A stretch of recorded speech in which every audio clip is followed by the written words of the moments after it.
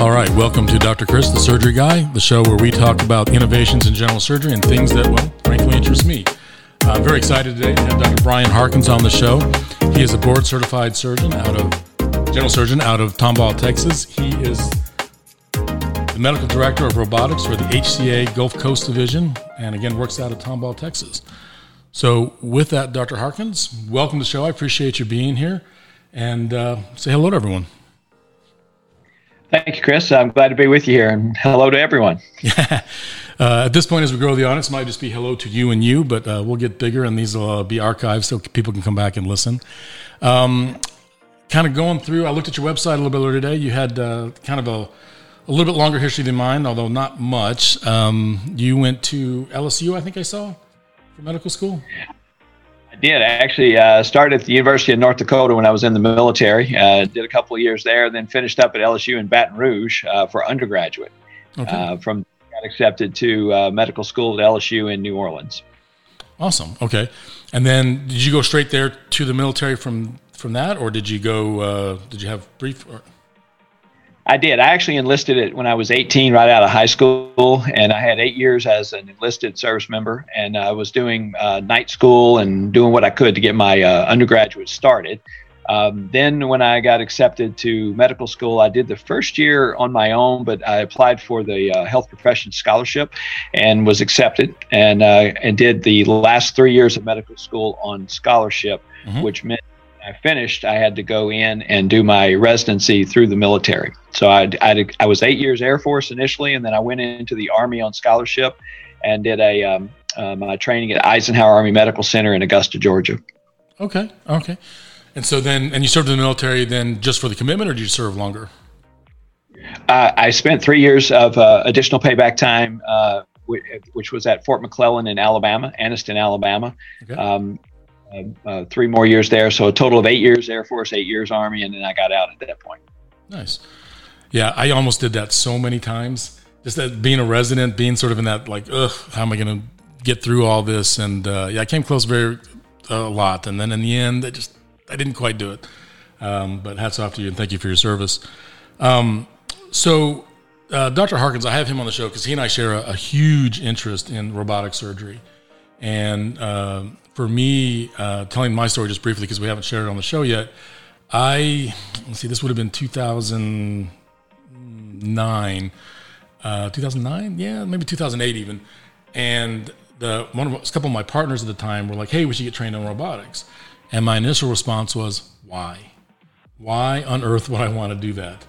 I'm really good laparoscopically. I can do a gallbladder very smoothly, very efficiently, very safely. Patients do extremely well. I can do appendectomies really well. And at the time, I did a fair number of anti-reflux type surgeries as well, laparoscopically, and I thought I was doing a great job at them. And in the end, we had 4 partners at that time. I was the last one to get trained because I was the naysayer. I really was. I was literally the guy going, I just don't see it. I don't see it. Y'all go ahead, whenever. And I was actually the junior partner too at the time. And I was just kind of like, y'all go do your training. I'll sit back. I'll cover while y'all are going getting trained because a couple guys went at the same time. And then eventually it got to be my time. And I sat down the first time on the console in the lab, and I went, oh, I get it. Immediately, just sitting down for the console. And it was an automatic switch, and just all the stuff that we were able to do. And I came back from that, and I really haven't looked back since. And it's just kind of funny how anti-robot I was, and now how pro-robot I was. Did you have a similar experience, or were you always kind of thinking, hey, let's do something innovative? No, I think we share the same experience as many of our colleagues who have gone down this pathway. It's the norm for us to be naysayers, if you will, to be critical of new technologies. And it takes something along that training pathway, exposure to a person or to a circumstance, or maybe even to outcomes with colleagues or our own, that gives us the light bulb moment that you're talking about, where you realize, okay, this platform actually does have benefit and it could enhance my abilities in my practice. I think that's the norm. I experienced the same thing with my training, actually. And I actually got to go through this twice, if you will. Okay. My time ever that happened was in my training at Eisenhower was 89 through 94. And in 1990, I got to see new technology, and it was cool stuff. It was I thought it was the neatest thing ever. That I had experience watching patients have open gallbladders, and they were introducing in 1990 this new thing called laparoscopic cholecystectomy to us. Yeah. And as residents, we thought it was great. My chief of surgery said it was the stupidest thing he'd ever seen. We had screwed up a good operation, and he didn't want anything to do with that Nintendo surgery, as he dubbed it. You know, that's funny. My residency director said the exact same thing. Now, he was telling it to me in past tense because I trained from, I finished general surgery training in 1999. I'm sorry, no, I finished med school in 99. So yeah, I'm a little bit ahead of you or behind you there. But he told me the story of why would we screw up this perfectly great operation? And at that point, for those listening that might be a little younger, they were doing this mini lap because my dad had one in 1987. So literally 2 years before they did the first one in France. And they're doing this little mini lap thing. And I can't even imagine trying to do that. But anyway, those patients were doing well. And they were doing 1 or 2 nights in the hospital instead of 4 to 7. And that was definitely an improvement. But then the laparoscopic, just like you're saying. Yeah. Well, yeah, when we got to do it, we did the lap. We were doing some of the mini lap, but not everyone got a mini lap. And a lot of times mini lap turned into a regular open cholecystectomy. So we got that exposure early on with laparoscopy, and I fell in love with it during my training. And so that was my first time to realize what it was like to see a new technology. And what happened after that was also very enlightening for me as I went out into practice to start practicing laparoscopically in the mid-90s.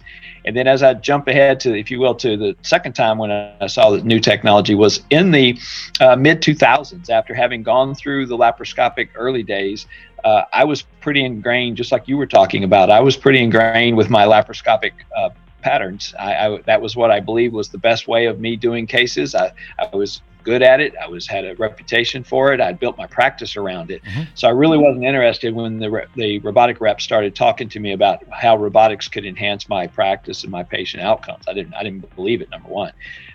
And it wasn't until I had that kind of eye-opening moment for me when I had a CEO who came to the hospital new. This was in 2014, actually, and he came to the hospital, and he was a big fan of robotics. He had a successful program at his previous institution based mostly on GYN and urology, the way it started. Oh, yeah. But he came to us and said, you know what, I want to build a program here, but I really think that general surgery needs to be involved.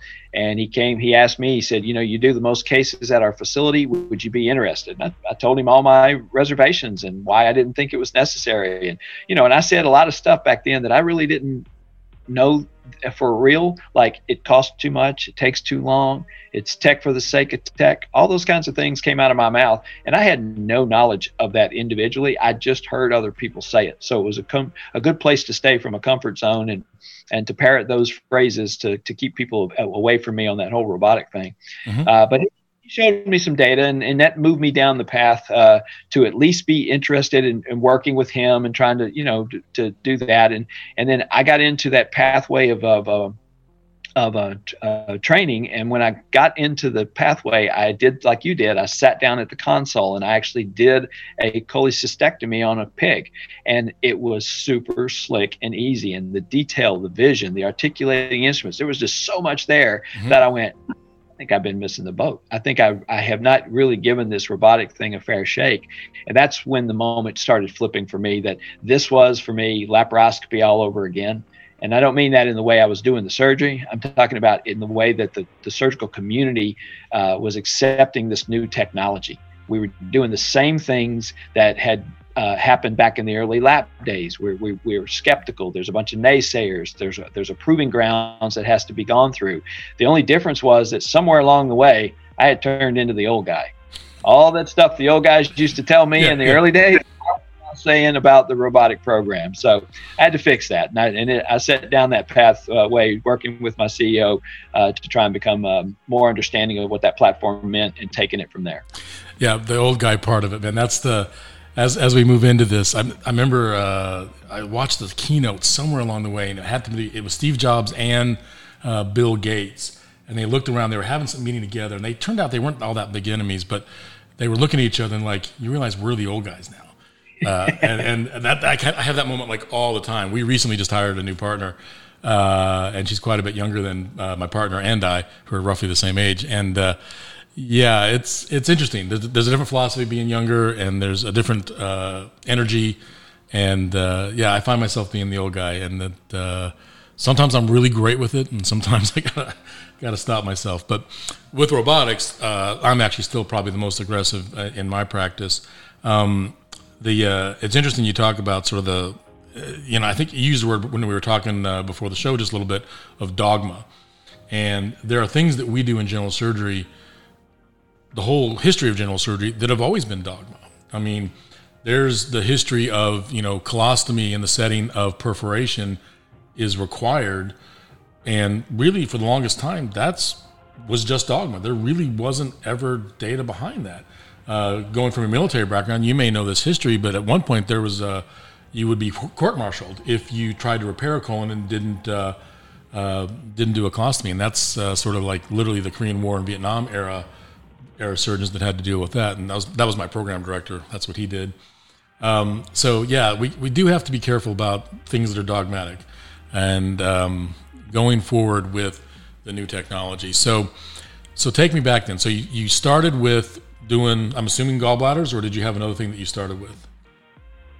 Well, if I'm gonna back up even further, and again, I think there's a lot to be said about this whole laparoscopic robotic analogy. And so I started laparoscopically, and that was a great case to start with because it was profound, the difference in the outcomes. Now, 2 seconds. I think you did cut out. You started with what again? Sorry. I said I started with laparoscopy with gallbladders. Okay, sure. And it was truly profound because the outcomes were just unbelievable difference. Patients did so much better, even though we still kept them a day or two in the hospital in the beginning, because there's no way we could go from 4 or 5 days down to same day surgery right away. That would have been heresy. So we kept them for a couple of days, and eventually we got to the point where we realized this is an outpatient procedure now. Mm-hmm. And so in the beginning, I did start with gallbladders. I started doing a whole lot of other stuff, and you would think that it was just all roses from there once you started seeing the outcomes. But when I landed at my first installation after the military, they were a little more accepted. But I got out of the military and I came to Tomball, Texas. I came down here to be an MIS surgeon. And the whole thing down here what shocked me was when I got here, they were still doing a large number of their gallbladders using open technique. Now, they had laparoscopy, but the old guys that were here were doing predominantly open gallbladders. That was their comfort zone. What year was this? This was in 1997. Really? So several years after SAGES had already claimed lap chole as the new gold standard, certain areas that had no pressure from outside, had limited competitive pressures, and if there wasn't anybody in the area, then the circle of influence in this area was pretty limited. So they didn't have to change if they didn't want to. Nobody was forcing them to do that. For sure. Well, the hospital recognized the problem. They saw these patients who they had normally been getting, they saw their gallbladder numbers dropping off. For those that don't know and don't know the geography of Texas, Tomball is, I would call it sort of a rural suburb of Houston. Certainly in 97, it definitely was that. It's probably a lot more connected now, but in 1997, you still had to drive a little bit with a gap from Houston to get into Tomball. And so, yeah, you had sort of a bedroom community, probably a local community type hospital, and maybe not as pressure from even the city just because it was too far of a drive at that point. So, is that fair? Absolutely. And in 97, we had a little over 100 beds, 4-story building, 10 ORs. We were about a 45-minute, maybe hour drive to downtown Houston to the medical center. Closer places before that, but to get to the medical center where the laparoscopy was just exploding, took about an hour. And yes, there were gaps.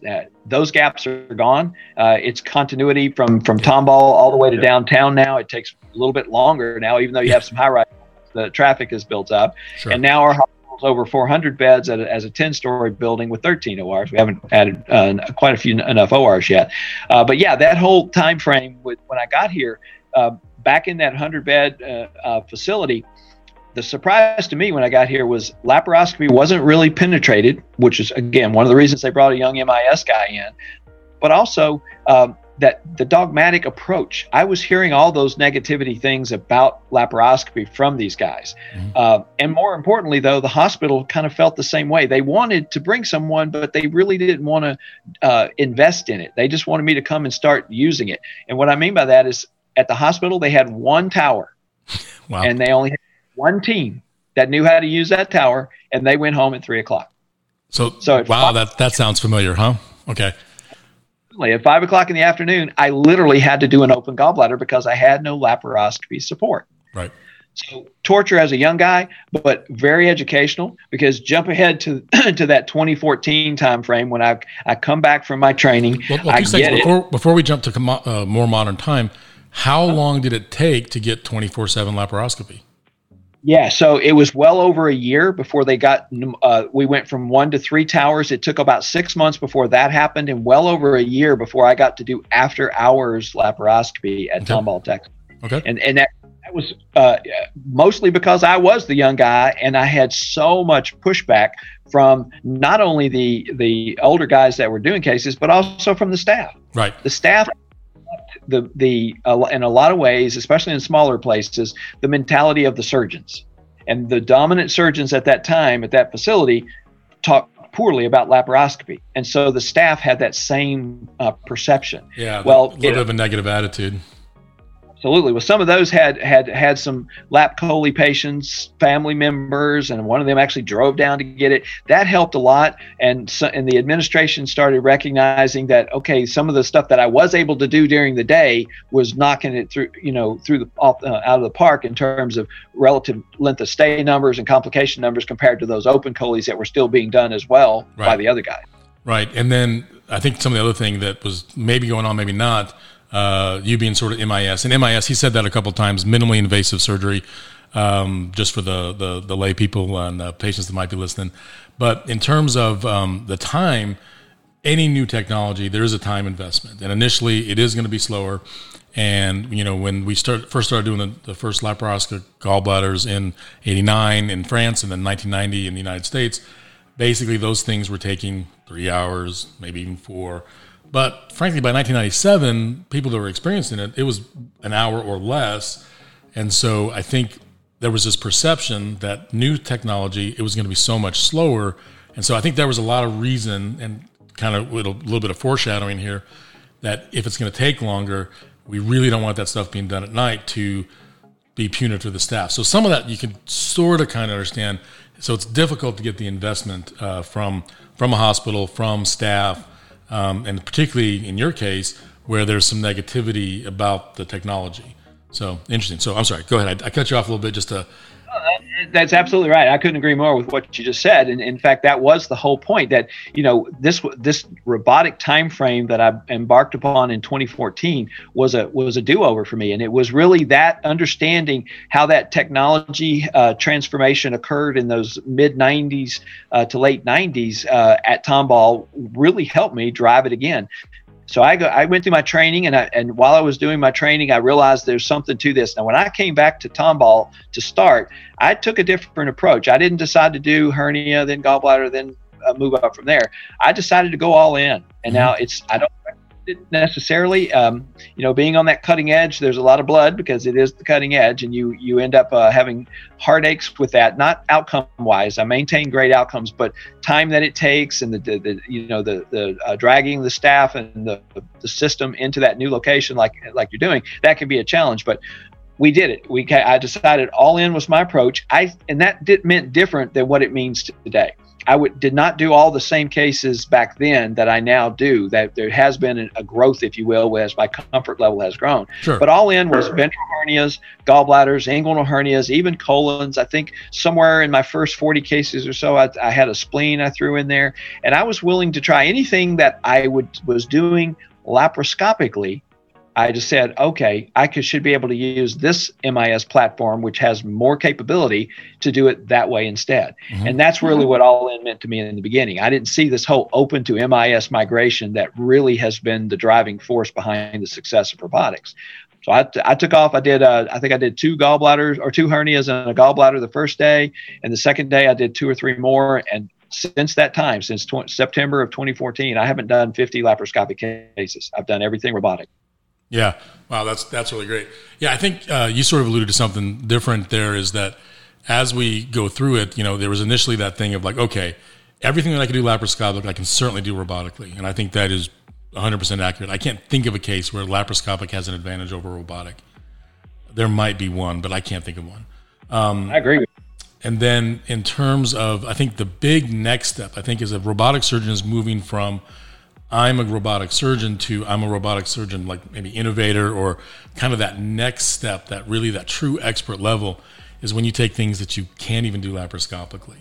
And when you're looking at things that are done in an open manner that you can do robotically, that's where you really get going. For me, a great example is small bowel obstruction. You can do laparoscopic small bowel obstruction, but my experience always has been the only ones that I really was able to do laparoscopically are the ones that were those single band adhesions where you really didn't have to manipulate the bowel very much. My experience has always been that the bowel is so friable, the laparoscopic technique, I did not find that it was gentle enough on the bowel, and so I ended up opening more often than not. So yeah, you can do it laparoscopically, but not always. Versus now in 2020, I literally did a case, was it last week? Yeah, last week, who had an early bowel obstruction after a right colon for cancer. And sure enough, I got in there, and the person had done the colon surgery. They had left behind kind of a ball of adhesions from a prior surgery that weren't necessarily prominent or whatever, or didn't need to be done just for the colon surgery. And sure enough, I did a complete lysis of adhesions from the ligament of Treitz all the way down to the terminal ileum, taking it apart just as you would open. And that, at least in my hands, pretty much impossible laparoscopically. And so when you take stuff like that, and now you can have a patient that, he still got a bit of an ileus because of the bowel manipulation, but he went home in 3 days versus what usually for that extensive lysis of adhesions is 7 days.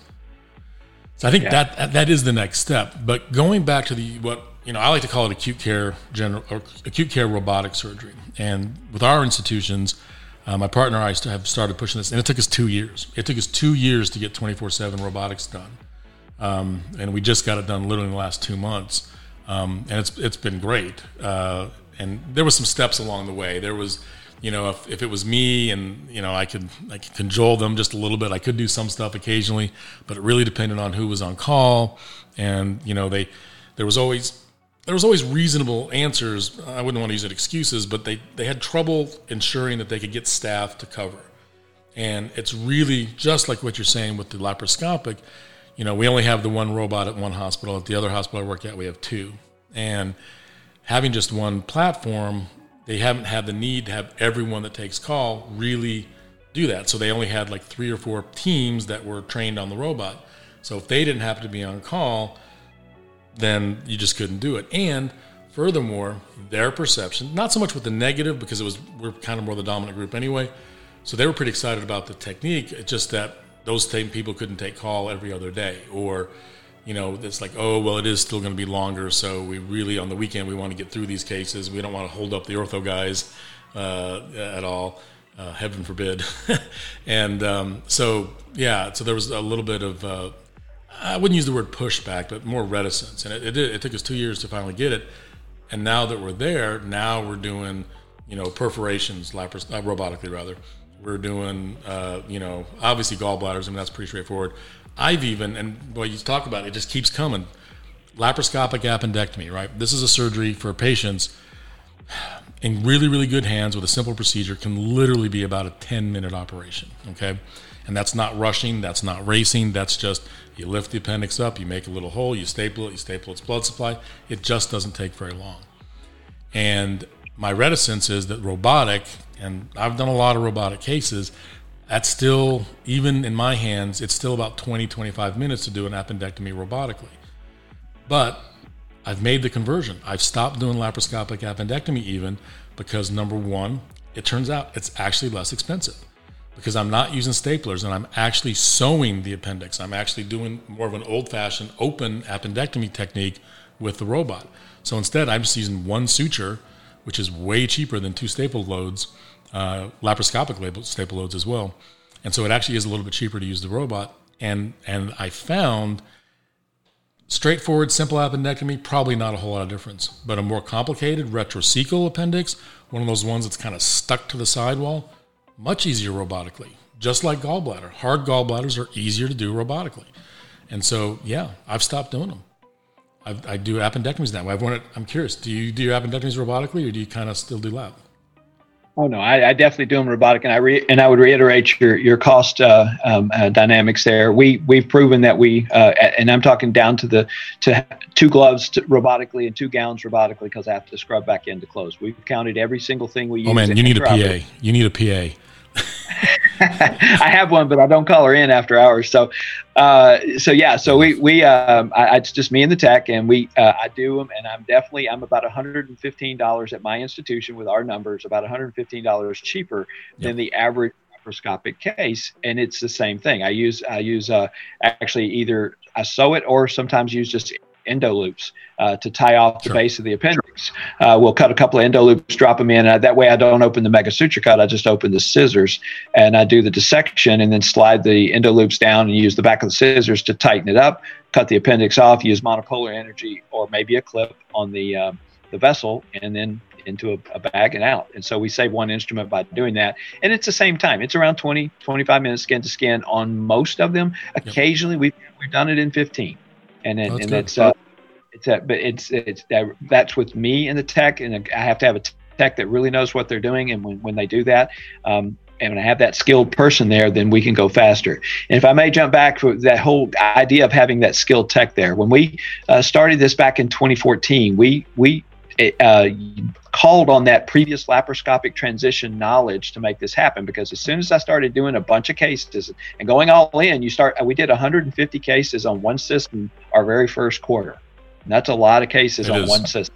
Yeah. And especially going from nothing. We had done 38 cases on the old S that we had over a 2-year time frame before that. So history-wise, just real quick, robotic technology, we were on our there was something before the S. I don't remember what it was. Then there was the S. Then there was the SI. And did you say standard? I think it was standard. And then now we're on the XI platform. And each technology, there's a huge jump in the abilities of the platform. And so anyway, so the original S, and then I'm assuming you're on XI now, right? We're on XI now. So that was the whole thing. We were on the S at our institution, which was a transfer from another institution that got an SI. And that the S came out in 2006 or so, the SI around 2009. And here we were in 2014, and we were getting ready to get an XI in trade-in for this S. So that's why he was looking for general surgery, because the XI brought in several developments that made general surgery as a specialty more amenable to the robotic procedures. And namely what I'm talking about is having that multi-quadrant access. Yeah. The systems prior to that were locked into pretty much one quadrant, maybe a little bit off to each side. But the XI came in with a boom mount, and the arm architecture changed significantly to allow you to get into multiple quadrants from one docking position. That's really kind of what general surgery does. We generally work in broad. With the SI device, basically you're kind of locked into maybe a 90, maybe 100-degree cone of operation. So really you were limited. Hiatal hernias still worked very, very well. Gallbladders still worked well. Appendixes would have worked well, though I wasn't doing them then. And then sigmoid colons, I did those pretty effectively. Right colons were a struggle, at least for me. And then left colons, splenic flexure stuff, was an absolute struggle, and you would have to redock and really plan your ports. And nowadays it's made it much simpler to get to those extra quadrants. And now it's pretty much almost 180 degrees, maybe not quite, maybe like 170. And yeah, you just have multi-quadrant access. I couldn't agree more with that. I would say even more than 180, because you can flip around, it's with the boom mount, you don't even have to change anything other than just undock and flip around and use the same trocars direction, which you could do on an SI as well, but it wasn't as easy. Totally agree with you. Yeah, it's basically 360. It's just a matter of, without moving anything, 180, flip it around very easy, very quickly, especially with a PA or a good tech, no time at all. Well, when we did that 150 cases in our first quarter, the first thing we realized was that we had a problem. We had one robot, and at that point we had 2 teams, and they both went home at 3:00. Mm-hmm. So we were back to that same old problem from the early lap days where we had access issues because of support. So having been kind of drawn into this by the CEO, and he was from the same era of training as, as an administrator, he had been through those early lap days as well. So we talked about it. We said, look, we both agree this is where things are going. Let's make it happen. Let's just do it now. So we looked into what that would require. And basically all it meant was we had to train the staff. We already had the robot. We had an interested surgeon. I had admin support, which is what you sound like you had to spend a couple of years trying to help further develop. Because once those three things are in place, then you can do what's really needed, which is train the staff. Because you have to have trained staff at 2:00 in the morning to be able to do a case. Everything else can be in line, but if your staff isn't trained, you're out. You can't do it. Right. And we got that right away. We decided to train everyone at once, which we did. It took about 4 months, and in early 2015. We flipped the switch and turned it into a 24/7 program.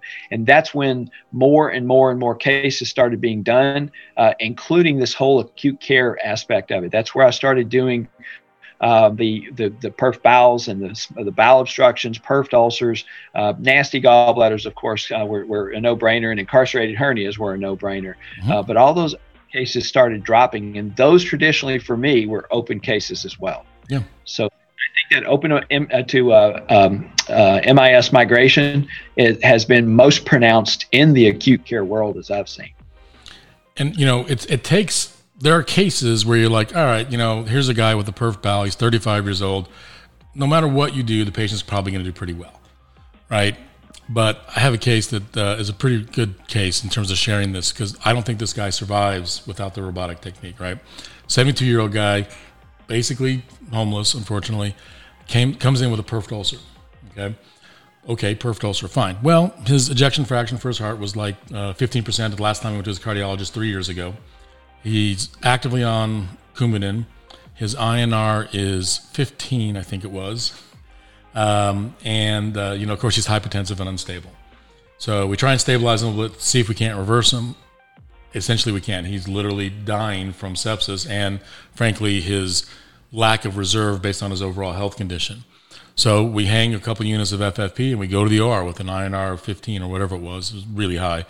And because it was minimally invasive, because literally all I did was bring up a traditional gram patch robotically and sew it in place, I lost, 2 cc's of blood, got him patched, got him back to the unit. We continued to resuscitate him and give him antibiotics and everything that you would normally do. And he made it. And I don't know this guy makes it with an open surgery, and he left the hospital for rehab in 6 days. And for those general surgeons that practice out of there, that patient doesn't leave the hospital that fast with an open procedure, unless everything just aligns perfectly right and the moon's aligned with the sun and Mercury. But other than that, for me, that was just like, wow, that was maybe about 8 months ago. And that's really a lot, because that really changed it for me. That was like, okay, this is something cool that I like doing, but this is making a difference. And that really flipped the switch. The mortality aspect of this is, as you're kind of illustrating there, is a big deal. There are patients who, because you are able to accomplish it MIS because of robotic capabilities, you change the mortality. But I think just probably even as much of an impact comes from the morbidity side of it.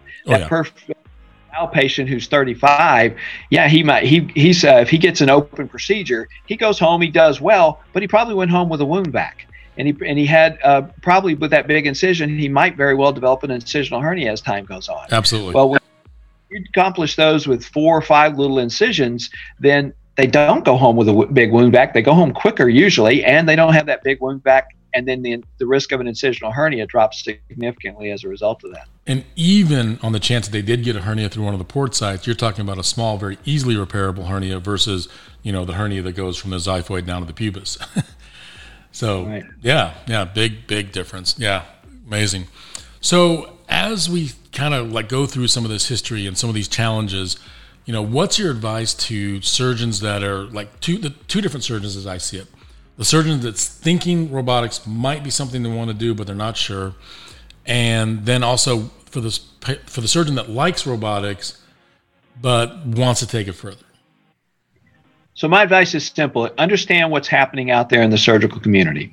We've talked about this kind of laparoscopic robotic analogy. Well, in the mid-90s, laparoscopy became a general surgical tool. In the mid-80s, if you said laparoscopy, you were talking about GYN. Yep. But with the growth of lap choles and hernias and everything, by the mid-90s, general surgery had taken over. Well, in the 2017, the last quarter, general surgery actually passed up GYN for the first time ever to do more cases on the robot. And then in 2018, general surgery did more cases on the robot than all of the other specialties combined. Right. So from an analogous standpoint, we are at that tipping point now where general surgery, we are the robotic service. We do the vast majority of cases. Yeah, all the specialties are growing, but because of how many of us there are and how many types of cases that fit on the robot, we do the most. That's what's driving the culture change around this thing of needing more access and more support from staff, all the things that are happening differently because the robot's been around for 15, 20 years, but because general surgery is now doing everything that we're doing, things are changing around the robot. So understand if you're that guy who's not sure you want to do this, maybe you don't. Maybe you're close to retirement and you can finish out. But if you're not close to retirement and you think you're going to practice for a while, this is happening. It is becoming a standard. I would say at this point it is a standard. And depending on what procedure, it won't be long before it becomes a gold standard. Prostate is a gold standard for the robot. GYN malignancy, standard on the robot. And in general surgical realm, there are several procedures that are rapidly growing, and within a few years, you're going to consider the robotic colectomy, robotic ventral hernia repair. Those things, I think, are the front ones that are probably going to reach gold standard status for general surgery before long. So that's my advice to the guy who's reticent to do it. I would definitely, I agree with all of that, but I also would argue that robotic chole rather, we're going to be there too. And this is something that 2 years ago, so I've done robotics always and whatever, and I was accepting of the okay, there's a 3 o'clock time limit, whatever, and I still do a ton of lap, and I'd be selective about when I did it and whatnot. But 2 years ago, I had a really, really hard gallbladder. I was doing it robotically, and I kind of remember thinking, gosh, I wish I hadn't really done that. I'm kind of now in this hard gallbladder, and I was like, wait a minute, it's easier. This is actually better. And it was at that time, I told my partner, I'm like, I'm not doing another lap chole, period. I'm not doing it. I will fight. I will literally have patients kind of sit for just a little bit rather than give them a less inferior operation. And for me, there's no question it's safer. I can get around the duct. I can dissect it finely rather than kind of doing this tearing technique that we sometimes do with laparoscopic. And you can literally dissect out the vessel almost as finely as you could with vascular tools and a vascular surgeon. And so being able to have that fine technique, and then we haven't even talked about ICG and other visualization techniques that the XI platform, well, the SI had it too, but the XI platform was pretty much integrated and a little easier and better. And so doing that when a patient gets a little bit of dye beforehand, we can visualize the structures of the bile ducts so much easier, and we can avoid a potential devastating injury much easier and confirm our exact location much easier. And so it takes something that's already a pretty safe procedure in good hands to even safer. And I don't think I've seen the paper, at least not yet, but I think it's coming that the robotic will be safer than lap chole. And I think sooner rather than later. I'm hopeful because in my mind, there's not even a question. So sorry, I didn't mean to get in my soapbox, but I agree with you. In fact, I haven't. When you say safer, that's the key word for me. I have seen the paper and I've seen data that supports robotics in terms of decreasing conversions. Yep. There's definitely a lower rate of conversions that happens. In those papers, they're usually not powered such that you can get clinical significance, but virtually everything I've seen has shown trending towards safer in the sense of fewer common duct injuries. So I think both of those things I couldn't agree more with. I'm in the same boat. I'm not going to do a lap chole unless both of my robots are broken and I can't get on them in the next hour or two. That's just, I'll wait an hour or two as long as patients can wait and until I can get on the robot. It's worth it to me. I'll give up that time because I know I'm going to have a better tool. You never know what you're going to get when you get inside on these acute choles. You never know what anatomy is going to be variant. And I can just sort it out a lot faster and a lot safer. And there's no sense in my mind of doing the laparoscopic approach when you have that capability to do something which is, again, a lot more safe in my hands. Yeah, no, and that's coming from a couple of surgeons that, I mean, before I did robotics, I don't even know the number, but I mean, several thousand lap choles easily. And so that says a lot. All right. And then for the surgeon that is trying to push forward, how do they push forward? Like, how do they get that extra skill?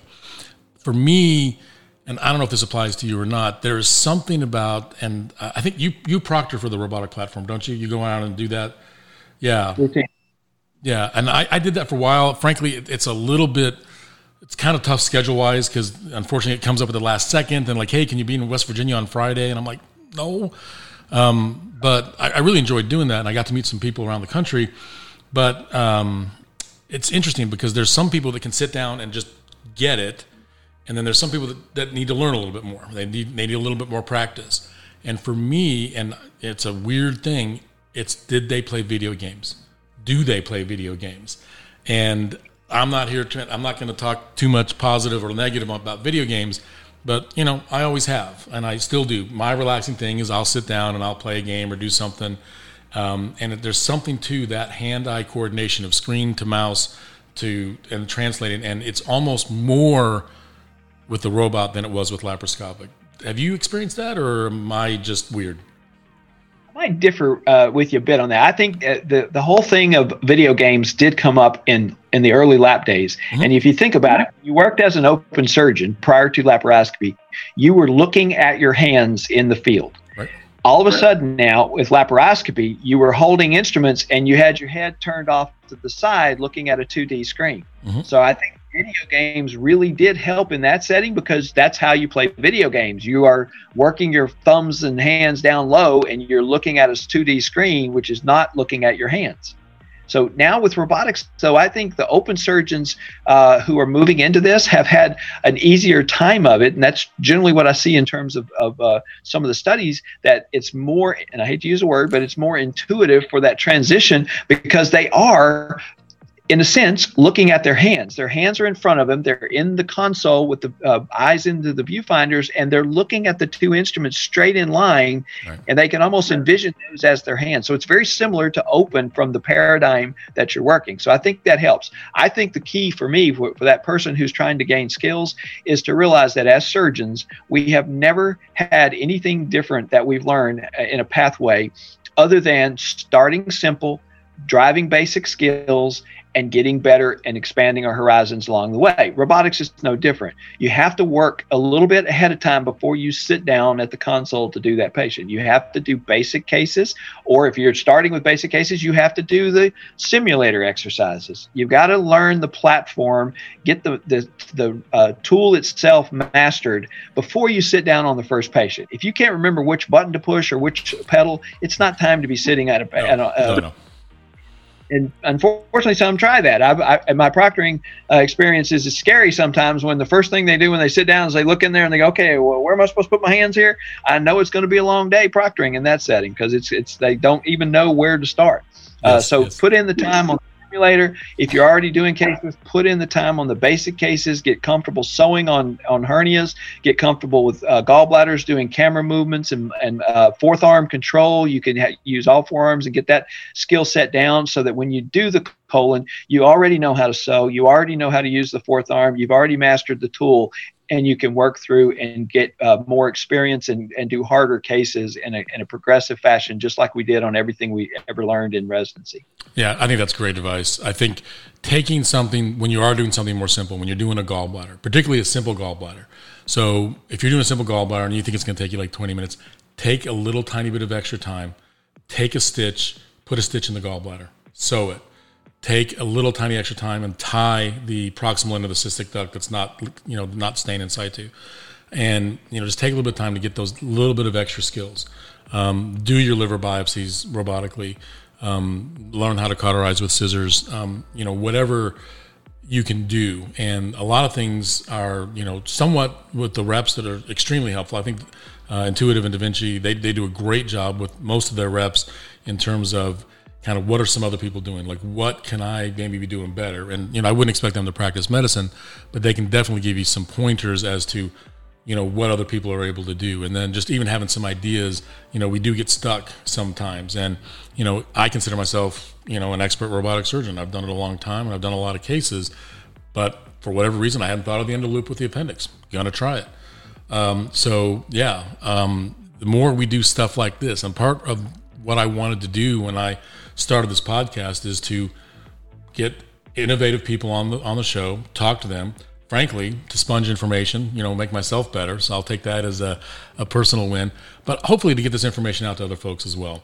And I think when we can talk and have frank conversations about, challenges and successes and, things that helped us along the way. And that is great advice. You might be doing a gallbladder here and there robotically, and you may be thinking, well, I really want to save that for the kind of easy ones. The hard ones I'm still going to do laparoscopically. Start right now. Flip that switch. Hard ones are better and easier robotically. So flip that switch. That's great early advice, I think. And then, start pushing yourself slowly. And then, start pushing staff and, push yourself a little bit. And I think the role of going to courses, going to observe other surgeons, what do you think about that? How useful is that for you or for other surgeons, you think? I think it's a very useful tool to go to courses at set intervals, if you will. And we offer that through HCA. We kind of promote growth on the surgeons by when they hit certain numbers, key numbers, we'll offer courses to them. So if you get to a point where you've done 10, 25, 50 cases, go do the next course procedure, whether it's a hernia luminary or maybe it's a TR 300, as they call it, for the hernia and colon, where you get more advanced techniques. And even surgeons who've done 250 or 500, there's probably an advanced skill out there that they may want to learn. Maybe they don't. Maybe that's not their thing. But right. I think do help. But I think even before you go do courses, one of the things that you can do locally that is more than what we've been talking about is the use of video. Whether you sit and watch videos on YouTube, some of them are great. You'll pick up some things from different, you get used to, especially when you're first starting, you get used to the paradigm of the view. Right. It's different than laparoscopy, and you can get used to the view by simply watching videos over and over. You'll start to recognize that different depth that you're working at. Even though it's in 2D, when the 3D comes, it's going to be easier. And the other video aspect is, if you have the ability, record yourself. Watch your own videos like game film, especially in your first 5 or 10 when you're doing a procedure. Go home and just fly through it on your computer, but watch yourself doing critical portions of the operation and see how your hands are moving, see how you're helping yourself from exposure standpoint for forearm technique. All those things, when you watch in third person, you get more out of it. That's why that technique of game film or watching your golf swing, that's why they use that, because it's a good learning tool. And you don't have to, violating HIPAA or anything if you just record your videos and scrub them and then go watch them on a PC somewhere to improve your own skills. I think that's another helpful tool. Oh, couldn't agree more. I started recording myself a year and a half ago. I don't say I wouldn't record every last thing. I don't record every gallbladder anymore. But at the same time, bigger procedures, the last bowel obstruction I did, we recorded. And it's interesting because initially when I started recording, I didn't record them for that purpose. I recorded them with the idea that then I'd get the permission of the patient, then I could put it up on our YouTube page or whatever, and just have that available for either other surgeons. And a lot of patients want to see this. And I'm really amazed at how many patients want to see their own surgery on YouTube once you kind of talk to them. But anyway, and it's been funny because I go back and I'm looking at it, and maybe I'm editing it to try and get it down so I can put it on YouTube. And as I'm watching the critical portions, I'm like, could have done that better. Look at that right there, boom. Just like, whether it's, Tom Brady or Peyton Manning going through every single, I'm a football nerd, so I apologize, but those guys, they watch an interception film. At the end of every season, they sit down and they watch every single interception, right? Or every single drop pass. And they also watch every touchdown pass, and they analyze what caused this interception. Sometimes it's a tip ball, not their fault. Kind of the same thing with us. What happened here? There was a small perforation. What happened? Oh, the fourth arm was in the way. I didn't see that live or whatever. And there's tremendous opportunity for that. And I totally agree. And it's an accident that I found that. I didn't even think of that as a learning tool. I was using it more as a marketing tool, but it became a learning tool. So that's amazing advice. And particularly if something didn't go as well as you would have thought, definitely a great time to go back and look there. Like what were you struggling with? What was the problem? Why did you struggle? And, we learned a lot when we do colons. particularly with sigmoid colons, there's an anvil that has to be inserted through the abdomen and then gets placed into the colon to make your anastomosis. And that's honestly sometimes the most challenging part of the case, is getting that anvil into the abdomen, because your incisions are only like 12 millimeters and those anvils are literally 29 millimeters usually, and so in diameter. So when you're doing that, you kind of have to sneak it in, you have to whatever, and watching that tape, it's like, boom, that's when it came in. What were you doing when it came in? And it's not really even totally a robotic technique, but it's an auxiliary to it. And so, yeah, we kind of learned how to get that thing in a little bit smoother just by watching tape. So great advice. You know, for those colons, I use a extraction site at the suprapubic site. Mm-hmm. I use a 3 centimeter incision, and when I'm doing a colectomy these days, that's where I actually start. I make my 3 centimeter incision and I drop in the Alexis system. Yep. With it has a little fluorescent cap, and then I put in that trocar that goes there and insufflate up. So dropping a trocar in that hole is easy, and because I'm going to make that hole. You mean anvil, not trocar? Dropping the anvil in. You're right. Dropping the anvil into that through that opening is a simple thing to do, because I'm going to make an extraction site at some point. So by making a 3 centimeter extraction site from the front, I go in Hassan technique, and then anything I need to pass in and out, it's easy to get it in and out of that Alexis system. Yep. Yeah. No, I definitely agree with that. Well, I'd have to measure mine, because we end up making it just big enough, and I might be beating your 3 centimeters. And yeah, I do that. Like I say, with most of the sigmoids that are coming out are diverticular disease, or there's a tumor, and so pulling them through 3 centimeters is pretty small, 1.25 inches, 1.5 inches. And if I don't usually take anything out bowel wise that would come out anything smaller than that, if I've got enough mesentery and all with it. We even sometimes have to push it from there. I know sometimes I have to make that 3 into a 4 or a 5 because of the thickness and of the bowel itself, just trying to get it out. Have you taken them out transanally yet? I've seen that technique. It's cool. I think it's neat. But one of the things about innovation, of course, is does it catch on? And there's been several things, even in robotics, that have come along that everybody thought, well, that's neat, but nah, I don't think so. For me, this is about using the standard things that we learned during residency, those standard principles, those standard techniques. And I never took them out transanally, laparoscopically, just didn't do it. And even at this point, I'm not a big fan of that. I mean, yeah, it's cool if you can do it and you want to do it, by all means do so. But I make a 3 centimeter Phaneuf steel, which is easy to close up. It's a pretty painless location. Right. And a lot of these larger patients that you're working with, sometimes it's easy to get there. It's challenging to do the anus. There are problems that go with putting it, trying to take the specimen out through the anus as well. Oh, for sure. Yeah. No, I haven't tried it yet either. I've been flirting with the idea though, so I don't know. We'll see. I'll let you know. Okay. Cool. All right. So yeah, I think we've gone over some cool stuff. I think I'm hopeful that we inspire people, because I've got some people in sort of my community that I respect highly and are good surgeons and take great care of patients. And I often wonder, why aren't they doing robotics? And what's a challenge for them? And I think some of the challenges, some of the stuff we've talked about, some dogma, right? Some just that's not how they were brought up. Some struggle with facility, and it's just too much of an ordeal to kind of fight City Hall, if you will. And if you can't do it the same way every single time, why do it one way before 3 o'clock and another way after 3 o'clock?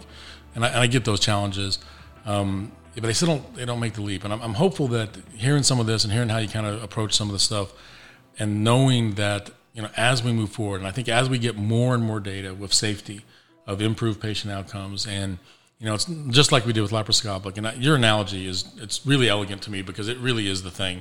It's the exact same thing. And I'm just young enough where I grew up with laparoscopic, so I didn't have to make those fights. Having trained from 99 to 2004, we were already basically 10 years into the laparoscopic experience. And literally my intern year was the year that they started letting interns come back to appendectomies, and we could do laparoscopic appendectomies, because the years before that they would only let third years do appendectomies laparoscopically. And so it had gotten to that point where everyone was pretty facile with it, even some of the older guys.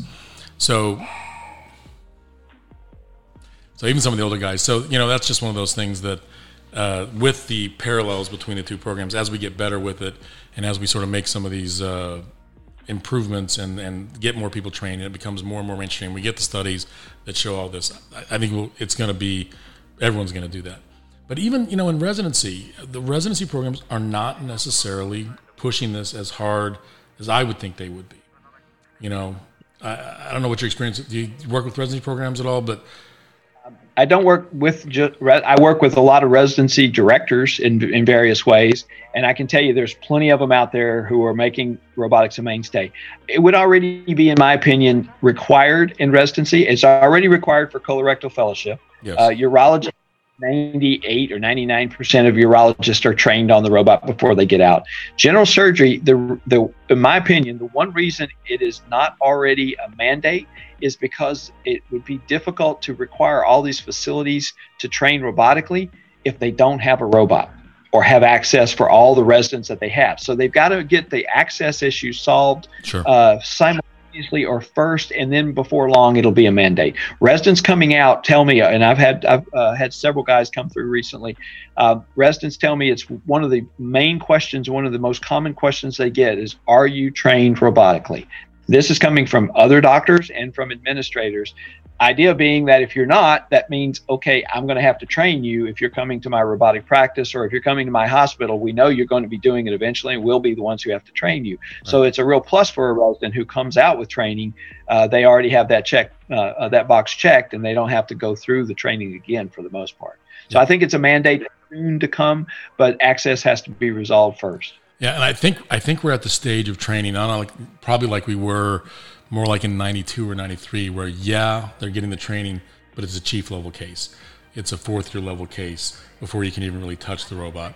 And I think that's the problem. So yes, they're robotic trained, but they're coming out with 40 cases, 30 cases. And so they still have a ways to go. At least locally, that's kind of been sort of my experience as we've interviewed some people here recently and in the last year or two, and sort of just, wanted to, if we could push those programs to do a little bit more. And my experience, and this is kind of via some reps and secondhand, so I don't have the experience, but there's still some reticence. There's still a little bit of that dogma that they're fighting as well, the academic guys. And, the academic guys, they're not clinical practitioners. They have a little different mindset than you and I might have of they want to see it in paper first, or they want to be the one studying it before they're going to be an adopter.